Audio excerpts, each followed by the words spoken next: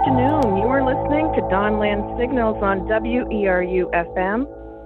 Dawnland Signals is a monthly talk show where we hold space for critical conversations of truth, healing, and change here in the Dawnland. We explore topics such as restorative justice, restorative practices, decolonization, cultural revival, and more.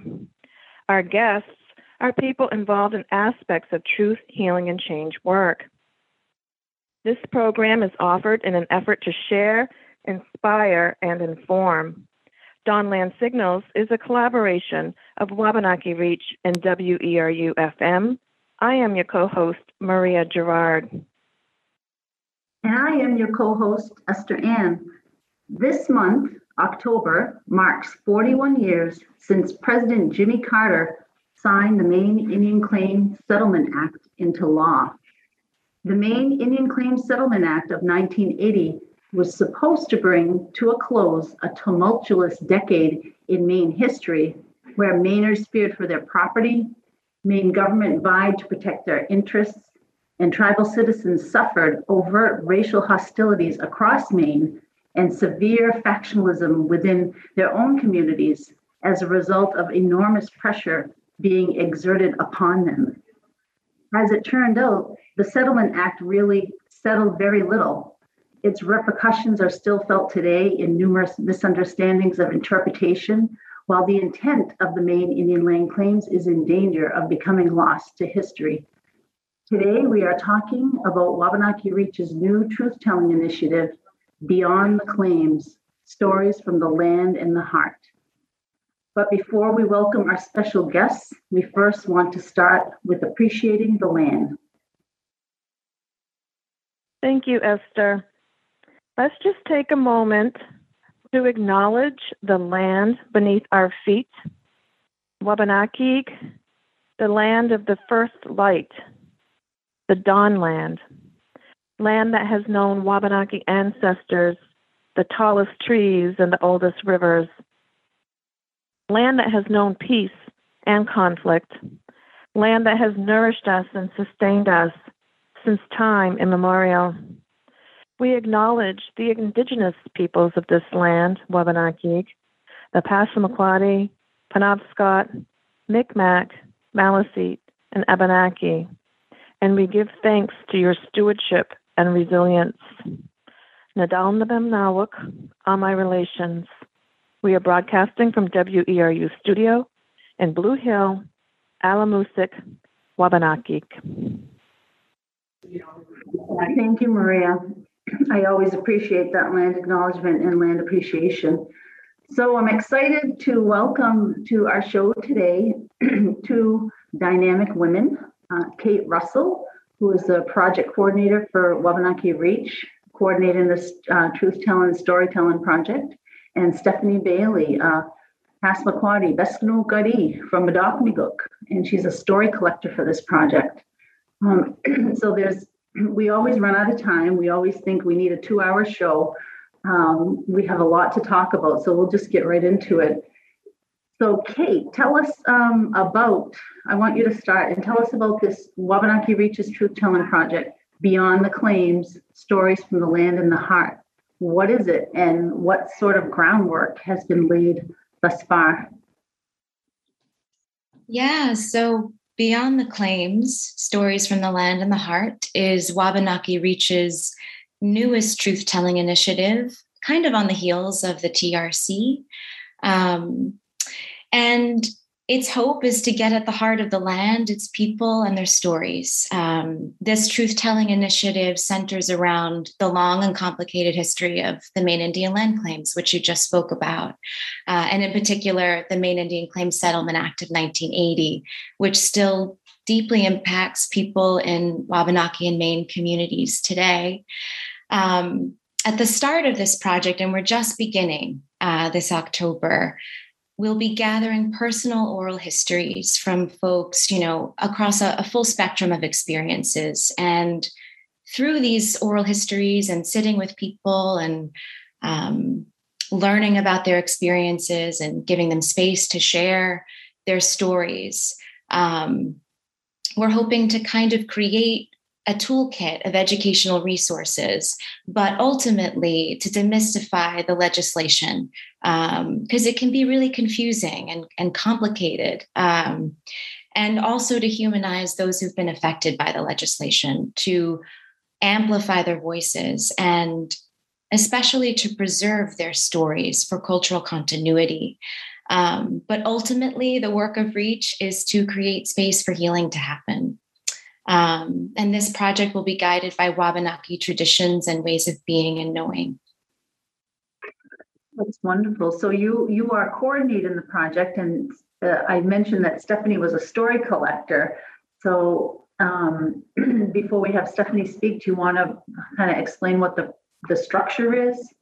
Yeah, absolutely. So, like I said, we're gathering personal oral histories, and that's, across various communities. And so the first thing we needed to do was really kind of get a team together of folks who would be able to venture out into communities and people's homes and sit with them and learn how to take a personal oral history and conduct interviews and record them and ultimately preserve them so that we can create an archive. And Stephanie Bailey is one of our first story collectors that we brought on board for this project, although I'm sure Stephanie can speak to her experience with REACH.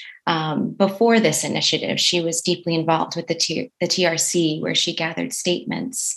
But we're thrilled to have Stephanie be a part of this project. I was so happy to hear that too. I think when I think of a story collector and somebody with a lot of passion and integrity, Stephanie comes to the top of my list, and I'm so pleased that she's involved in this project. I know she's in high demand and a really busy woman, so we're real grateful that she's accepted this offer to be with us. Steph, do you want to share? Yep. I thank you for having me on, and I agreed to come on as a story collector, even though I am busy. You're right. I do a lot in my day, and I was worried that I even said, I'm like, I don't know how much I can give, because family is very important to me, and my family does need me. And on top of that, with the remote learning, like kids going in and out of that can be pressing. So, but knowing that I'm able to get things done and work them into my schedule, that helps out a lot. Like I don't have to be at an 8 o'clock thing for, whatever, just our random things. But anyway, I look forward to the work. I mean, like it was mentioned, I had worked with the TRC before for the child welfare portion of storytelling. And that was really intense. It was a good learning experience for me, because I was dealing with child welfare, and I also knew of some people, but I didn't know the depth. So it helped me to really learn a lot and understand a lot about my people more and about my community, which I really, really appreciated, because I didn't know, like, we're all in our own little bubbles, I guess, in our worlds, and we see our perceptions. And so it really just opened up huge things for me, for our people, a deeper love for our people, a deeper understanding. And so the 1980 Land Act had come up, of course, I know during when I had been sharing, and I guess other people as well. And so I know you had said, Esther, at one point, like, maybe we should do something on the 1980 Land Act. And I thought that would really be something. I know that's something that really tugged at me. And I hope maybe one day we could do this, because to me, it was such a traumatic experience. There was so much hub and bub in the community, and then so much changed after. I mean, there was so much hurt and, people just fighting, and like it really left a massive storm from my perspective. So for me, I thought, I was just a young girl. I was like, what was I? I was 7 years old. And, seeing what it how it affected my family, my immediate family at home. Well, my extended family, I should say, because for Passamaquoddy, we always grew with our extended families. The nuclear family is not so much our way. And so at that time, I was living with my grandparents and everybody as well. And it really it hit us in a negative way. And so I'm still traumatized by it. And I don't know other people's perspectives. I only know my perspective.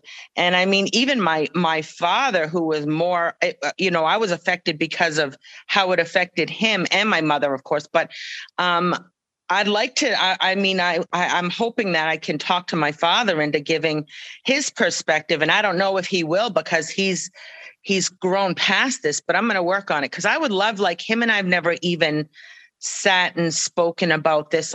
There's so much mystery to it.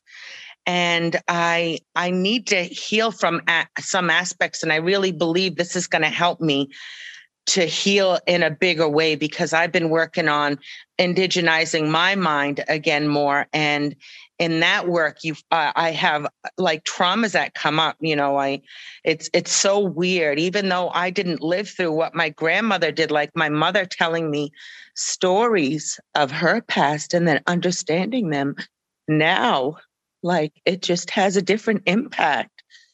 And so I think this is going to be good for everybody to heal in some way, but also I believe it's going to be able to facilitate healing that we haven't seen before. I think it's going to help us to open up ways to help newer generations to learn and understand this was a major, big thing that happened to our people, and they're still suffering it. I mean, just the other day I was visiting somebody who's hurting and is just trying to get through life. And, the 1980 Land Act come up then. And I was like, it's so weird you bring this up, because there's going to be talks in our communities about this. And, I'd be happy to talk with you again about this then. So, it's still being brought up in random discussions, people hurting, and you visit to just talk to find out, what they miss and what's different. In the 1980 Land Act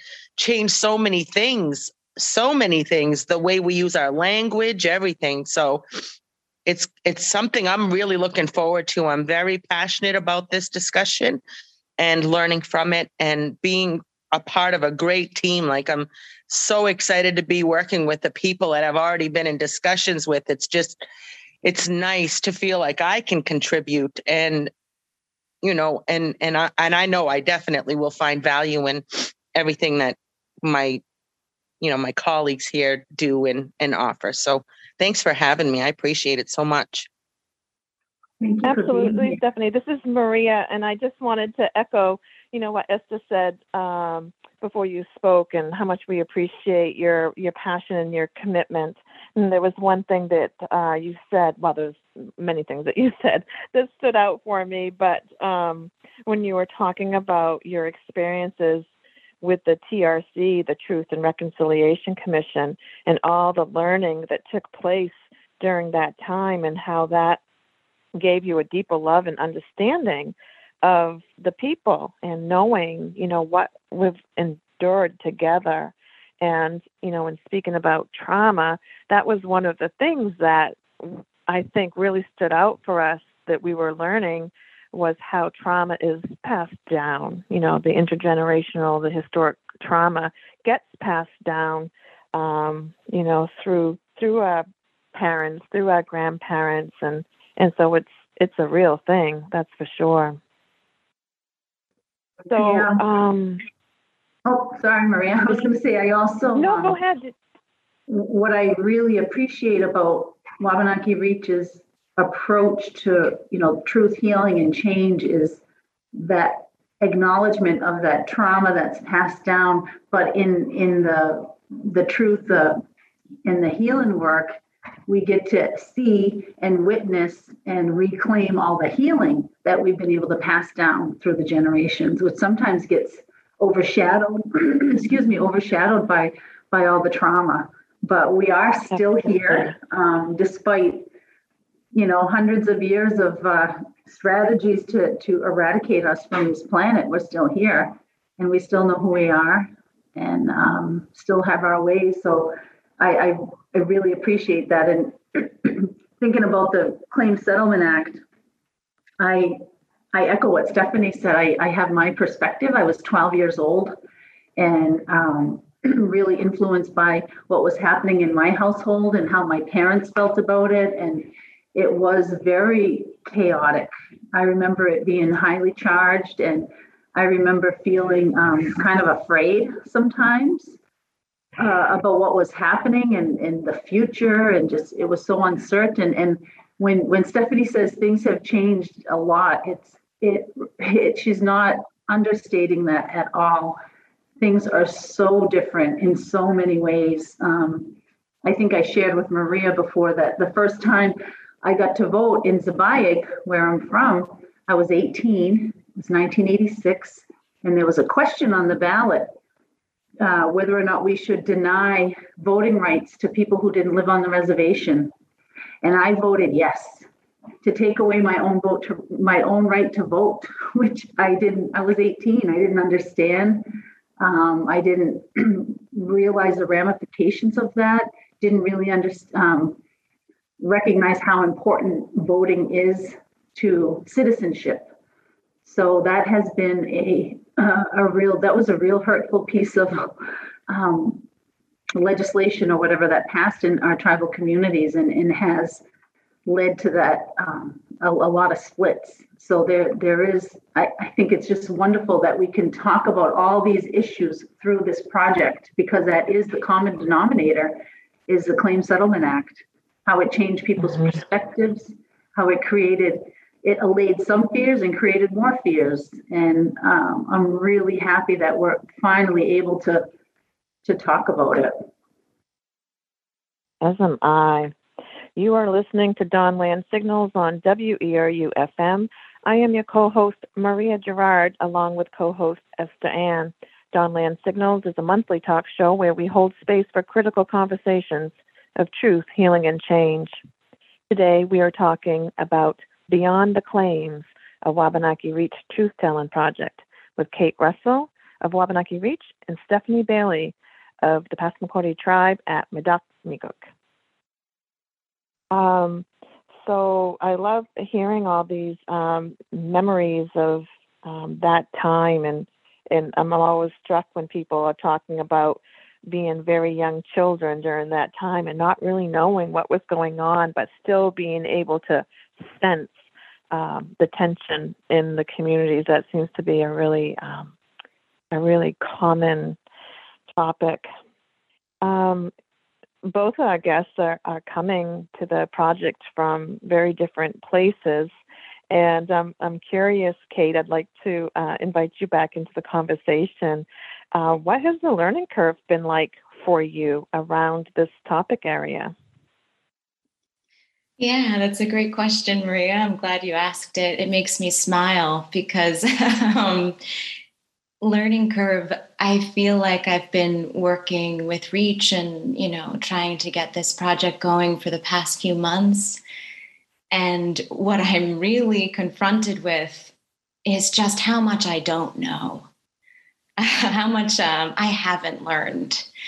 And that is a huge learning in and of itself. And then also, I feel like I'm just beginning to unlearn a lot so that I can, endeavor to coordinate this project with some grace, because I am a white person and I'm being, what's being illuminated in me as I've begun this work are all the patterns and the programming of white supremacy culture that is so pervasive and insidious to the point where it's kind of stealth.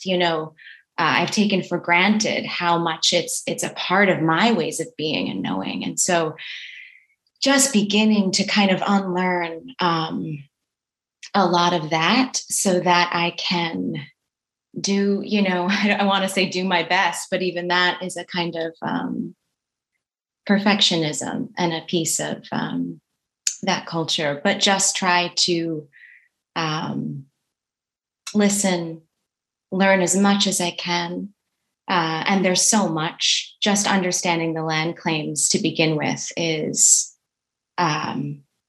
it's a lot. So taking my time with that and listening, and just trying to absorb as much as I can. But yeah, the learning curve, I don't know if that answers your question.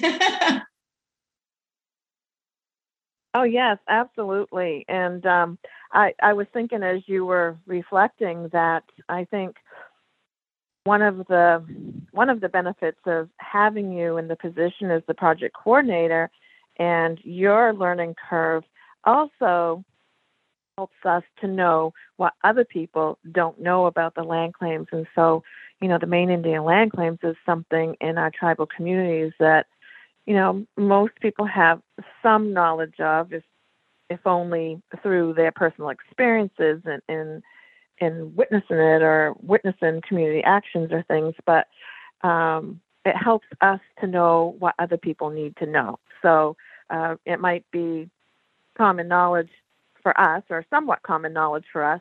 But a lot of people just have no idea. And what's amazing, like I'm a historian, so I always look at things through this lens of a historian, is when I think about the land claims, I think this was like such a tumultuous decade in Maine history, yet we don't know anything about it. We're not taught about it in schools. Like I went through the University of Maine history program. They never once talked about, even in a Maine history class, they never once talked about the Maine Indian land claims. And, I really appreciate this project bringing to light all the intricacies and all the complexities of what this land claims was all about. So your learning path is also helping us to know what the other people need to know about this that we've maybe taken for granted. But then again, in our tribal communities, there's a lot of people that will admittedly say that they don't really know much about it either. And so, that's a good question. Like, why don't people know about this?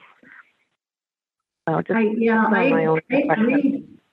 agree, Maria. I think people know like cursory. They think, well, there was this land deal and that's why we get per capita checks, right? Or used to. But yeah. But I agree. I think my hope for this project is that not only will people learn about the Claim Settlement Act, but they'll also be able to connect the dots between the Claim Settlement Act and things that are happening now, things that have happened throughout history since this past 41 years, and really start to kind of close that, bring it back full circle so we can, like Stephanie said, have that understanding and empathy and cultivate that love for our people. So I'm really hopeful for that. I know I also want to add that I know, like, for me, because, our people, Wabanaki people, I think it's going to help us. But I also, I'm glad that non-tribal people in the state as well are going to learn, because I get tired of people coming at me saying, well, you guys get free education and you get free this and you get free that and you get money. Like, oh my God, I don't got the patience to teach everybody about what they don't know. And we're just like, you guys were saying, it's not taught in the schools, so these people don't know, and you've got all these people coming at our people so hard. And I think to myself, like, here I'm like going to college, I'm in academia, and these people are coming at me that are also in college. So can you imagine somebody that's not even in school, and when they go out and see somebody in the world or on Facebook or wherever, and they're attacking just one of our regular tribal members, also it's just so much hate and discontent over the unknown of what this has caused and what our people have had to sacrifice just to continue to live. That's how I see it. This was just all done in duress. We just needed to live, or trying to live, because things were really getting hard. Yeah, I have seen the fear through, because the legislature and the tribes have been working together the past 2 years, trying to come to some agreement and make changes to the Maine Implementing Act, which is the structural part of the Claims Settlement Act. And the fear, in some of these public hearings that I watched over Zoom, well, you can talk about supposedly well-educated people, and they have the law in front of them, and you have these legislatures and the tribes going through the, minute details of this law, and they still coming back with, but the Indians are going to take away my right to fill in the blank, and it's not rational. It's just so fear-based, and how to get, that's why I'm so appreciative of this project, because that legislative process didn't involve all the people. And I'm hoping that this project really gets to the people and the ones that are dealing with it now. And yeah. I think one of the things I'm appreciating about this project, and Kate described it as, demystifying the land claims, and Esther in the introduction to the topic, Maine government vied to protect their interests. And, what really struck me in the past couple years as I was witnessing the legislature doing its work, so with this tribal state task force and trying to bring about changes to the land claims. And, this isn't the first time that they've had a task force of this sort, or a work group of this sort, and it always ends up in the same place with nothing, and it was almost like you could predict it again. But there's like a lopsided power. I don't know what you call it. There's a power differential, and you can see it so plainly. And it's like the tribes come to the table in good faith.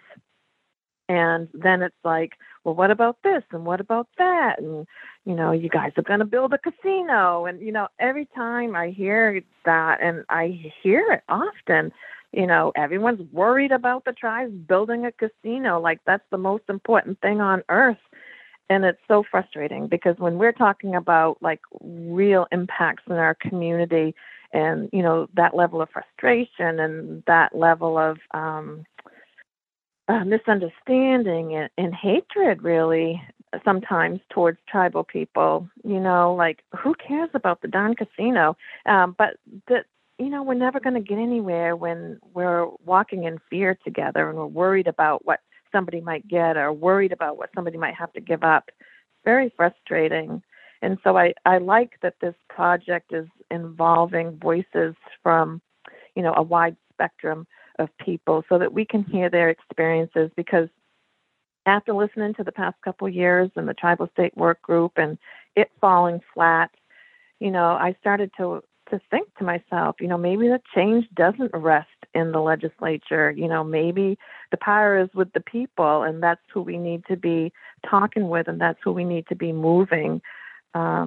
So it will remain to be seen, but those are just my thoughts around it. I was just thinking about what you and Esther are both saying about fear and, the media around the time of the land claims and the duress, the power of story, that sometimes a dominant narrative or a story can be so powerful and so widespread and so loud that it can create something like fear that can ultimately get in the way of healing or progress. And that's something that I love about this project, that I think my hope is that, going into people's homes and sitting with them and not really having an agenda beyond connecting with their experience and their story, that we can kind of balance the scale a little bit in terms of the stories that everyone knows, and then balance them with these really personal, human heart experiences, if that makes sense. I was struck by I was struck by Stephanie talking about her dad, and I had this thought. I remember there's a program called StoryCorps where they get two people to have a conversation, and I wonder about those kind of things happening with this project. That generational, my parents, neither of my parents are here anymore, but I never really did talk to them about the claim settlement. I wish I did. I wish I, said, well, what was happening then? What was really going on, and what were you thinking? And I think that would bring some, not only two generations, but maybe three, coming together and just talking about what it was like. I think that would bring about some understanding and some more healing between in families too, not just in our communities, but in our families. Yeah, and on the absolutely. other side, there's non-native people, like when I talked to people, they said, well, when I was at high school, kids were coming in saying that they would arm themselves so the Indians couldn't get their land. I mean, this man said, this was my classmate, saying he was going to take up arms against me. And it would be interesting to hear what those generations of people would say to each other, and how they could heal and maybe learn. Sorry for the pause. I was just, while we were having the conversation about the power of stories, I was just remembering this quote, and I have it up in my office. I zipped up my office to get it. And it's from and I'm all out of breath from running up the stairs. From the TRC work, and it was TRC Commissioner Sandy Whitehawk. And she said, there's so much power, beauty, and strength in our stories. That will be the overreach and strength of this. And I just can't help but think that, just in the act of collecting the stories in of itself, there's so much power in that. And, talking to people about the upcoming project and hearing how elders are really enthusiastically embracing this opportunity to tell their stories and to be heard and to feel validated in what they have to say about that really difficult period of time. So this project with Wabanaki Reach, it's a multi-year project, similar to how the TRC was a multi-year project. And Kate, you had talked a little bit about this already. What is it that is, what are we hoping to accomplish with this project? Either Kate or Stephanie, whoever wants to jump in, your thoughts around that. Yeah, Maria, and just to kind of echo what you were just saying about, the power of story and the act of collecting and gathering these stories. It's easy as you're coordinating a project to kind of get caught up in, the timeline, getting all your ducks in a row and the deliverables. And sometimes I think it's nice to be reminded that even though, once we gather these stories, we hope to create an archive of oral histories and maybe a podcast series or a short film documenting the process, but that ultimately the work lies in the things that maybe no one will see. They might read the transcripts or listen to the audio, but that so much of the work, the work that Stephanie will be doing, is the hope of the project to create space for truth telling and healing to occur. So yes, I think I just rattled off a few of the things that we hope to accomplish with this project. But ultimately, I think the hope is to, conduct and record and preserve these oral histories and people's stories and offer them, time and space to connect with their experience and to share it with someone. And ultimately that can be a healing act, I think, if it's done with care and thoughtful pace. But that we can all deepen our understanding of the historical context of the Maine Indian Claims Settlement Act, and when it was created and what happened after, what was going on before as well. And maybe, and Maria, you can speak to this more than I can, but maybe to create an opportunity for change in relationships. I know you've spoken about this, between the tribes and the state, or within tribal communities and among Wabanaki and Maine people. Stephanie, thinking about your past role with the Truth Commission process, and this is a little bit different, huh? So what are your thoughts about the process and what you're hoping will come out of all of this project? So personally, I am excited because I know as a person in the world, I have work to do on me, my own healing, but I need to understand. And most important, though, for me is the collective. I really believe that this kind of work can help with healing. I know Kate was just asking Mariah about that. I don't know how she phrased it, but that's just why I am so passionate about wanting to do this work and go and meet with people and talk with them, because I feel like we need to heal. There's a greater healing that needs to happen with all nations. I don't know if anybody's heard about the prophetic Rainbow Nation, and where we can all be one and we work collectively on things. But until we get to, we can't get to that point until Indigenous voices are heard and they understand where we're at. We need to heal and we need to be heard.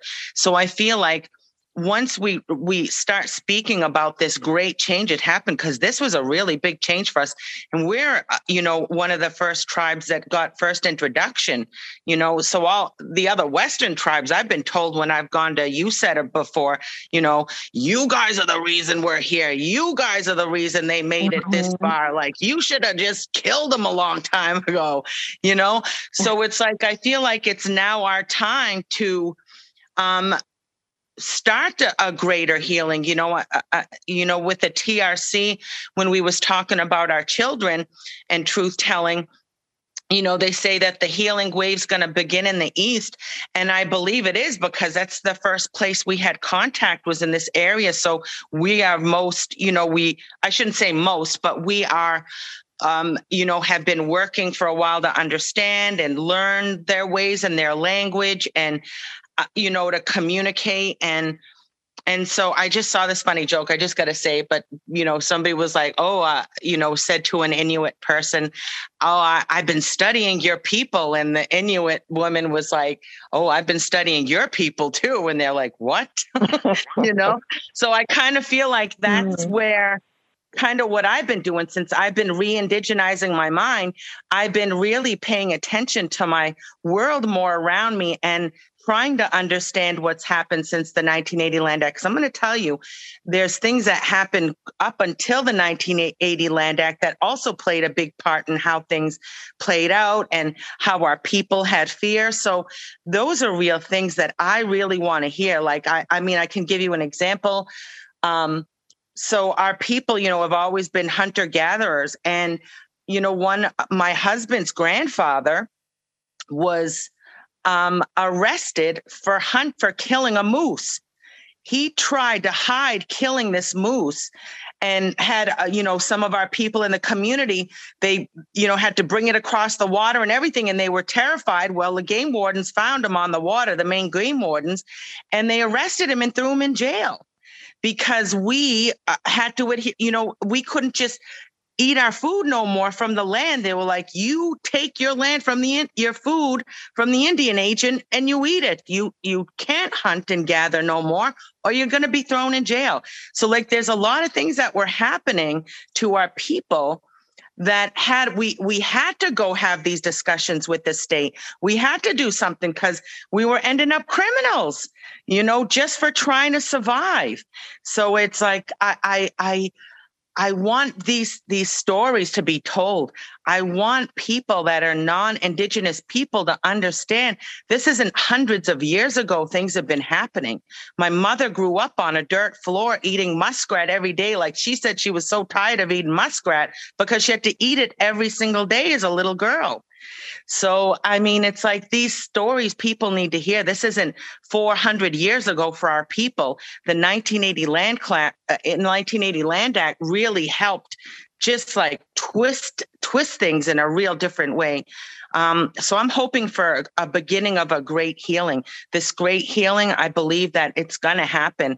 And it's going to happen with stuff like this, with our people talking and being genuine and getting to know each other. And Kate was saying how she hopes to see some learning materials come out of this. I absolutely agree. And I hope that it becomes mandated in our schools to learn it, our tribal school and in the state schools, because this is historic. This has changed the mindset.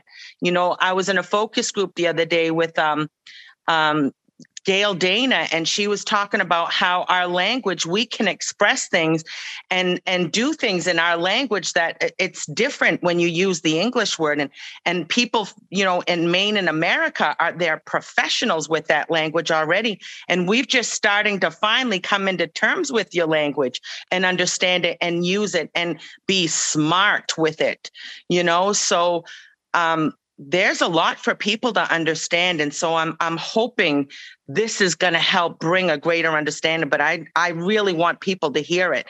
And so I'm with Kate. Let's get it out there and let's get people listening to it and do it well. Thank you, Stephanie. Tahoe. You are listening to Dawn Land Signals on WERU-FM. I am your co-host, Esther Ann, along with co-host Maria Gerard. Dawn Land Signals is a monthly talk show where we hold space for critical conversations of truth, healing, and change. Today, we are talking about Beyond the Claims, a Wabanaki Reach truth-telling project with Kate Russell, Wabanaki Reach project coordinator, and Stephanie Bailey of the Passamaquoddy tribe in Madocmigook. And you were going to say something, Maria? I think I talked over you. I was just going to, you know, some of the things that Stephanie's saying, I was just going to echo those, you know, when she was saying we need to be heard. And that topic comes up a lot and has come up a lot in Wabanaki Reach's work and also with the Truth and Reconciliation Commission. As a matter of fact, Stephanie and I both worked as Wabanaki community organizers for the TRC process. And I was in my home community at Penobscot Nation, and Stephanie was working in her home community at Madocmigook.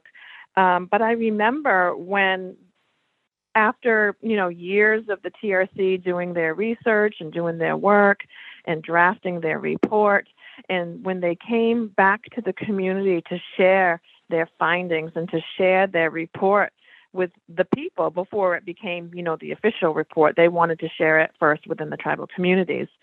So we were getting, you know, the first ears and eyes on their report and their findings. And I can remember so clearly sitting in that conference room, and we're all kind of packed in there, and, you know, all the different people who are working on it and tribal community members who, you know, really held up this project and participated in it and were listening to the report.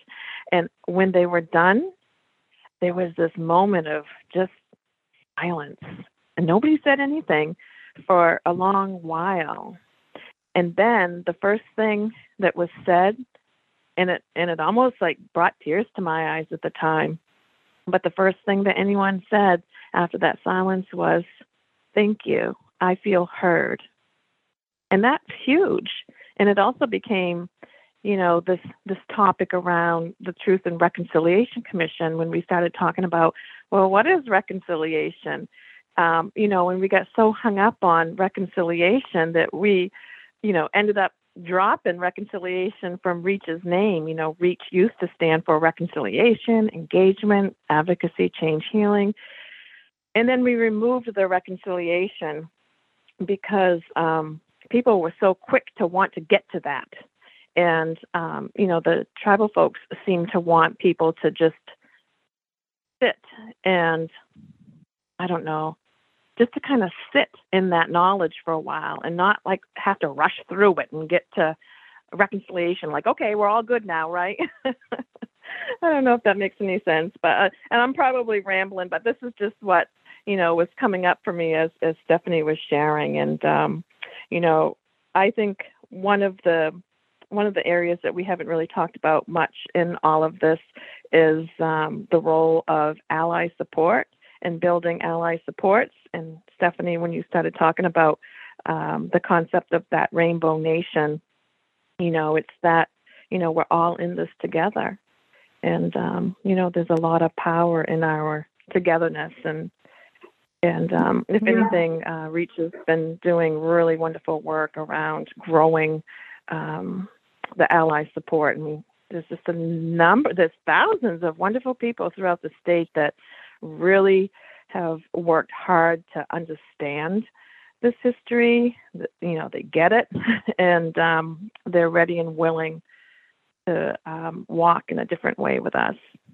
Yeah, it was interesting to me through the Truth and Reconciliation Commission process around child welfare, how this notion of shared history, people seem to be afraid of it. It's like, no, that's Wabanaki history. It's like, no, you were there too. It's not. Yeah. It's not like it happened in a vacuum. Like, you happened to us. We didn't. These things just didn't happen to us on our own. So that idea of shared history really binds us to me, binds us into a shared future, which is really where we need to be. As Maria always eloquently says, we're writing our grandchildren's history right now. And who do we want to be? Who do we want to be now? And who do we want to be remembered as? Who are we as people? And I think that this all gets to that. So just as usual, I'm watching the clock so that we don't go over. But I was amazed at how quickly time does pass. And we have about 10 more minutes together. And so don't have any specific questions for anyone, but wanted to give Kate and Stephanie a chance for any closing thoughts around the conversation. Whoever wants to jump in first, feel free.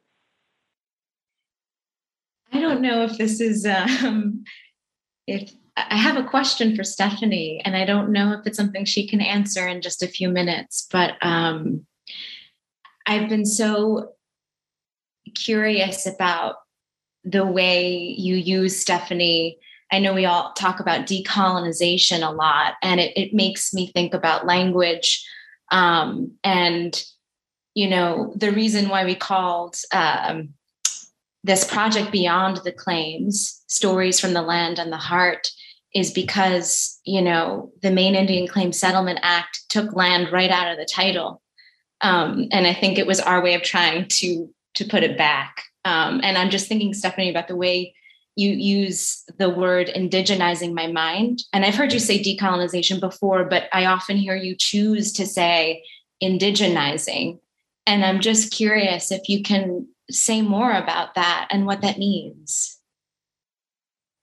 So for me, because decolonization is just a term, I don't know how much you follow, but people are wanting to turn more to indigenizing, and I get that. Because I guess when you break things down, when people hear stuff like that, it can maybe cause fear also. When the people, like for us, for me, it sounds like an empowering term, to break down what I've been taught that's not, healthy for our earth or healthy for me as a person, my mind and my body and my spirit. And so, not all cultures were brought up the same as me. So, decolonizing, breaking down all that they've known and been brought up, non-tribal people may sound terrifying or, afraid, or maybe they feel like we're trying to come at them in some negative kind of way when it's more about me. So indigenizing makes it more personal for me to say I'm indigenizing my mind, reclaiming my knowledge of the land, of the trees, of the plants, of the flowers and the mushrooms. I'm loving mushrooms. I'm becoming an avid little mushroom hunter because I feel like that's something I can give back when all things go bad and my community needs me. I can be their community little mushroom gatherer for medicine or whatever. So that's the way I think. I do things and I learn things so that I can be better for the collective, for my people, for the whole, and not just for my people, because when, one day things cannot continue the way they are, our earth cannot sustain capitalism, and capitalism isn't breaking down fast enough for people to for the earth not to see a repercussion. So when things get bad, I want to be there for anybody, for any human, anybody. I just want to give back. So indigenizing my mind is going back to the old way of thinking, before blood quantum, before the 1980 Land Act. Like my mother's mind was indigenized. That's what she's seen. She dreamed Passamaquoddy. That's all she spoke. That's what she thinks. When you have conversations, that's what would go in her mind first. She had to understand it with our language. And so that's where I want to be. I want to be with what my mother even knew, that, like I said, it ain't hundreds of years ago like people think. Esther's mother, even, I don't know Maria's, but I'm sure hers too. But Esther's mother was just same way. They have this knowledge. We don't. They seen things in a more indigenous way than we do even. And thank God, because the little things that our mothers have said to us are allowing those seeds to grow now. So these seeds are, my growth of indigenizing from my mother. So I'm becoming who I was meant to be. I love that description. Yeah, so I was going to say it's like trying to get rid of all these things to be who we were meant to be, right? As Wabanaki, as people, and yeah, that's beautiful, Stephanie. And get me all choked up thinking about my mom. And when I think, again, with my lens of a historian, and I think about how many decades and centuries of attempted assimilation that we're able to survive, to still have the knowledge that we have, to still have our language and to still have our practices, it really is a true testament to our resilience. Despite all those many, many years of attempted assimilation. And, when I think about those attempted assimilation efforts, that really is, it's white superiority. It's thinking like you need to be more like us and less like you. So it goes really, really deep. And I loved your description, Stephanie, and I so appreciate your passion. Before we run out of time, I just want the folks that are listening to know that they can go to Wabanaki Reach's website if they want more information about this truth-telling project called Beyond the Claims, Stories from the Land and the Heart. We have a page, the truth-telling page, that will have all the information there.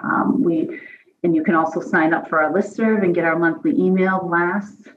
And we just kicked off a fundraising campaign. You'll find information about that there as well. So we're, like Kate said, it's just getting started. October is the anniversary of the passage of the Claims Settlement Act. So we thought it was an appropriate time to launch our project.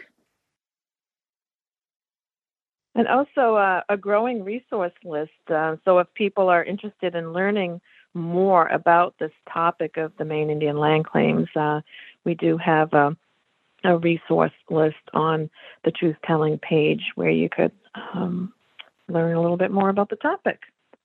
So any last comments or thoughts? It has been so lovely to spend my morning with you all. Thank you. Same for me. Thank you so much for having me. It was nice to spend my morning with you guys. It's nice to see you faces, even though nobody can see us. I get to see people. Yeah, I got a face for radio. All right. Yes, it's wonderful to spend time with you. And I always say this is one of my most favorite topics, Indian land claims. And I'm so excited for the possibilities that can grow from this project. And what a lovely name, Beyond the Claims, Stories from the Land and the Heart. I really love that name, Maria. I don't know how you and Kate or who came up with it, but it's just beautiful and perfect, and not half as long as the Maine Wabanaki State Child Welfare Truth and Reconciliation Commission. Yes. I can't take credit for the name. That was Kate. Okay. Well, it looks like we've exhausted our time together. So I'm going to begin to close the program. You have been listening to Dawnland Signals on WERU-FM. Thank you to the listeners for joining us here. Thank you to our volunteer technician, Jeffrey Hotchkiss, for his ongoing assistance and support.